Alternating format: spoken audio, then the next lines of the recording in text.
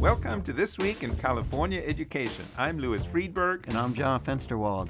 Well, John, we're just a few days away from the November elections, and EdSource covers education, so we have been focusing quite a bit on the race for the State Superintendent of Public Instruction. Yes, we have. And it's been interesting because the candidates, Marshall Tuck and Tony Thurmond, have actually agreed on many of the core issues, but there have also been some differences, certainly around charter schools, whether to expand them or to put a pause on them, which is what Tony Thurmond thinks in terms of expansion in the state. Yes, and the differences that they have been accentuated by the independent groups that support them, who are wealthy charter school backers for Marshall Tuck and public employee unions led by the California Teachers Association for Tony Thurmond. But the most notable aspect of this campaign really has been the amount of money that has gone into it. $50 million, that's both in direct contributions to the campaign and these independent expenditure committees, which have poured in, at our last count, $50 million. I'm sure that number will rise once the campaign is over and we've added up all the numbers. Marshall Tuck has about a 2-to-1 spending advantage over Tony Thurmond. Well, we're very pleased today to have with us Kevin Gordon, who is the founding partner of Capital Advisors. It's a school consulting firm and a longtime observer of state education politics. And he, like many of us, has been following the Marshall Tuck-Tony Thurmond race. Welcome, Kevin Gordon. Hey, it's good to be with you guys. So, Kevin, it's $50 million and counting in this race for state superintendent. Are you surprised at that figure? It really is an eye-popping number, and I am surprised. I anticipated this was going to be a race that they would be spending millions of dollars to be sure, but $50 million is pretty amazing. When you think about it, voters, in terms of their attention span, almost 2 million voters in the last statewide election didn't even bother to vote on that item. You know, they voted, but they didn't vote on Superintendent of Public Instruction. Because they didn't know who the candidates were, they didn't care, or why didn't people vote? I think it's partly not caring, but partly because when you go down ballot, it's the first race that's a nonpartisan race. So they do their Democrat, Republican, whatever, and they get down to that one, and they just fell off. They said, well, I'm not voting on that one. This one is expected to close that by 1 million votes. But when you spend $50 million on the campaign, it suddenly becomes above, the radar, and people start to see and pay attention to what is this race about. So you could close that number considerably, given the fact that it's going to demand so much a sort of attention span of the voters. But most of this money is coming from these outside independent expenditure committees. I mean, what do you think's at stake here? People don't spend that kind of money if they don't feel that it's important to spend it. It's kind of ironic because the power of the Superintendent of Public Instruction anymore has dwarfed significantly after a court case some years ago, Honig versus State Board of Education, that basically puts most of the power regarding education policy really into the hands of the State Board of Education and the governor, not the superintendent. So it really is a great question. Why all this money being spent? What are the stakes? And it really comes down to what some have characterized as a proxy war between the California Teachers Association and their union allies and the charter school movement led by the Charter School Association, an entity called EdVoice, which has become very much pro-charter and supported the charter school movement. Those are the two forces, and they see in the two candidates that are up on the ballot as representing one camp or the other. So is it all about the so-called bully pulpit? Who gets that megaphone, whether it's Tony Thurmond, who's been supported by unions, and Marshall Tuck by wealthy charter backers, or is it more? Is it sort of worry on their part about protecting their status quo for charter schools they don't want to change, or from a perspective of CTA, sort of a loss of their political power, that Marshall Tuck may represent a threat to him? Or is there something more here? No, it is all of those things. And probably most notably, it is the issue of who's going to own the microphone, who is going to take control of the podium, if you will. Now, the superintendent of public instruction, ironically, doesn't really have decision-making authority over charter schools almost at all. They recommend on appeals that come to the state level on charters that have, come up from lower level decisions against charters. They'll make recommendations, but they don't make the decision. That's the governor and the State Board of Education who weigh heavily on those kinds of decisions. So then the opposite is true with regard to the Teachers Association. The Teachers Association doesn't want somebody owning the podium that might be critical of their work and the work of organized labor every day. At least this is, I think, some of the perception. Although I don't know that Marshall Tuck would be that kind of state superintendent. But he did run a campaign 4 years ago that many people thought was sort of a referendum on CTA. At least CTA acted as if that was occurring. So I think that's the mix here, is that it is these powerful, very powerful political interests saying they want to elect somebody that is certainly looks at education issues more through their lens. We're talking with Kevin Gordon, who is founding partner of Capital Advisors based in Sacramento. But as you point out that, for example, Marshall Tuck has said he's in favor of expansion of charter schools. He actually has no power over expanding charter schools. Similarly, Tony Thurmond says he wants to put a pause on charter school expansion. He has no power to impose that kind of pause. Is that correct?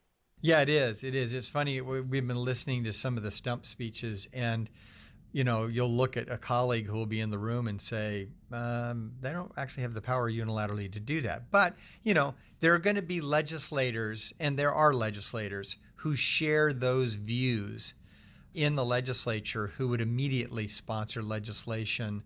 They would carry it with the sponsorship probably of the state superintendent. So there are ways sort of around it. But we have heard comments like, I'm going to stop this, or I'm going to make this happen, or whatever. It does point to the fact that I think even the candidates have a little larger view of what the powers really are of the state superintendency.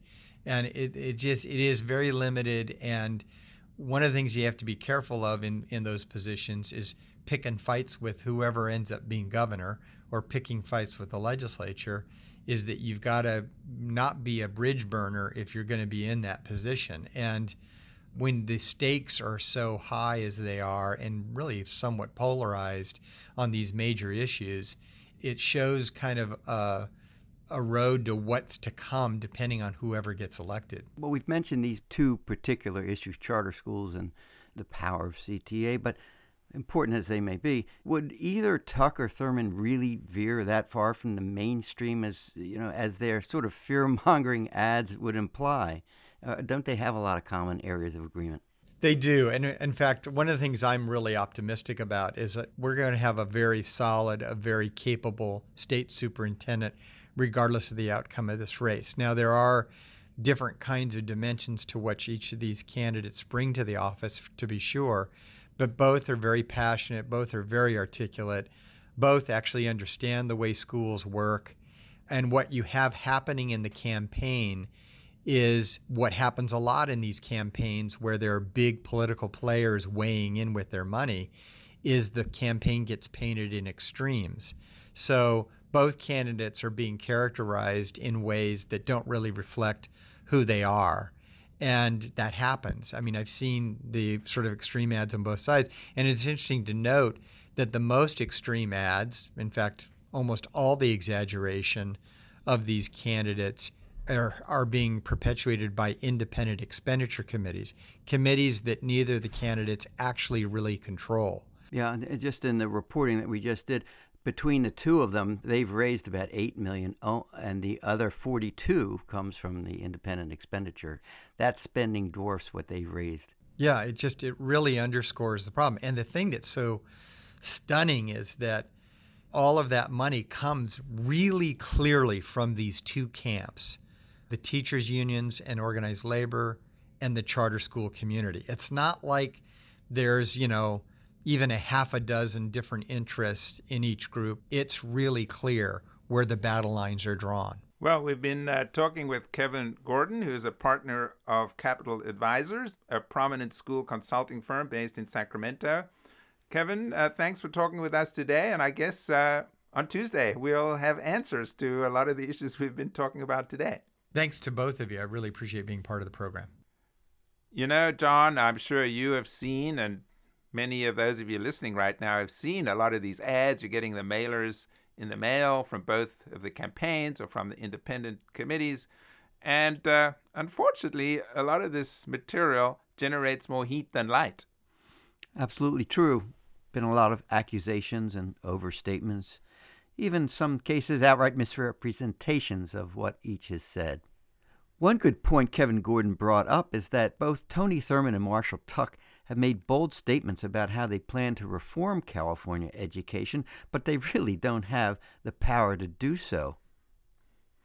That's right, and there's actually an interesting story behind that. For those of you who've been in California for 50 years or so, you will remember that in the 1960s, there was a state superintendent of public instruction named Max Rafferty, who was really probably the best known political figure in California nationally, other than Ronald Reagan, who also was overlapped with Max Rafferty for at least one of his 3 terms in office. Rafferty was an arch conservative. He came to prominence. He was a principal, it was a teacher and a principal, and then a school superintendent. He became known for a speech called The Passing of the Patriot, which was reproduced in Reader's Digest, another indication of how the media landscape has changed. Who remembers Reader's Digest? Yes. But I just have to read to you this little excerpt. This became a well-known quote from Max Rafferty. He blamed public schools for what he called youngsters growing up to become booted, sideburns, duck-tailed, unwashed, leather-jacketed slobs whose favorite sport is ravaging little girls and stomping polio victims to death. Ouch. And Rafferty was opposed to teacher strikes. He was against busing in order to integrate schools. Of course, against sex education. One of his big issues was there was a dictionary of slang in many school libraries, and he said this was actually a handbook of sexual perversion because it contained various so-called obscenities in common usage at the time. That predates my arrival in California, but it's a very different state from the one that I arrived in for sure about 20 years ago. Well, what happened was, after 3 terms in office, Wilson Riles, who was actually worked as an assistant to Rafferty in the California Department of Education, African-American, ran against Rafferty and was given no chance of winning. That was before there were term limits. Wilson Riles actually won, remarkably. Then he was in office for another 3 terms, 12 years, and his legacy is still evident in schools in California. He came up with this idea of school site councils, which consists of parents and teachers, and every school in California has to have one of those. He also was a big booster of early education and was also very much focused on closing the achievement gap. But then what happened after 12 years, he also came up against a strong opponent, Bill Honig, who was this young school superintendent. He was in his 40s at the time from Marin County. And Bill Honig was pushing more comprehensive academic standards. Well, that's the Bill Honig that Kevin referred to, right, in his discussion with us. When Bill Honig was elected to office, there were Republican governors, George Deukmejian and Pete Wilson, and Honig clashed with these Republican governors, and actually Pete Wilson took Bill Honig to court to strip him and the office of some of his powers, and handing over those powers to, or at least affirming that those powers should reside with the State Board of Education. And that's kind of what we're dealing with today. It's going to be interesting to see, obviously, who gets elected on Tuesday, whether it's Marshall Tuck or Tony Thurmond. And now Jerry Brown served 4 terms as governor, and he was very influential on the education front, major reforms on K-12 in terms of the local control funding formula, the community colleges. It's going to be interesting to see if Gavin Newsom will have the same kind of influence on education and whether the superintendent will have perhaps more influence over what Newsom does or doesn't do. I think the legislature having seen that Jerry Brown is so influential, has backed off, and so now there may be a play by the legislature to reassert itself in education policy, and legislators may be looking to the superintendent for guidance. This is really a four-legged stool in terms of who shapes education policy. The governor, the most important. You've got the State Board of Education appointed by the governor. You've got the legislature, and you've got the state superintendent of public education, and the California Department of Education. So maybe it's a five-legged stool. Well, I was reading this week that 70% of states used to elect their state superintendent of public instruction, and it's down to 13, or about 1 out of 4. Maybe they know something that we don't. Well, it's in the Constitution, so that's not going to change. And we're going to leave it there, John. We're going to let the voters have their say on Tuesday. That wraps it up for this week in California education. Thanks to our sponsor, the S.D. Bechtel Jr. Foundation. Our producer is Shuka Kalatari. Our music is from Nate Schwartz Jazz Orchestra. If you like what you hear, write us a review on iTunes. I'm Louis Friedberg. And I'm John Fensterwald. Thanks for listening. We'll be back next week.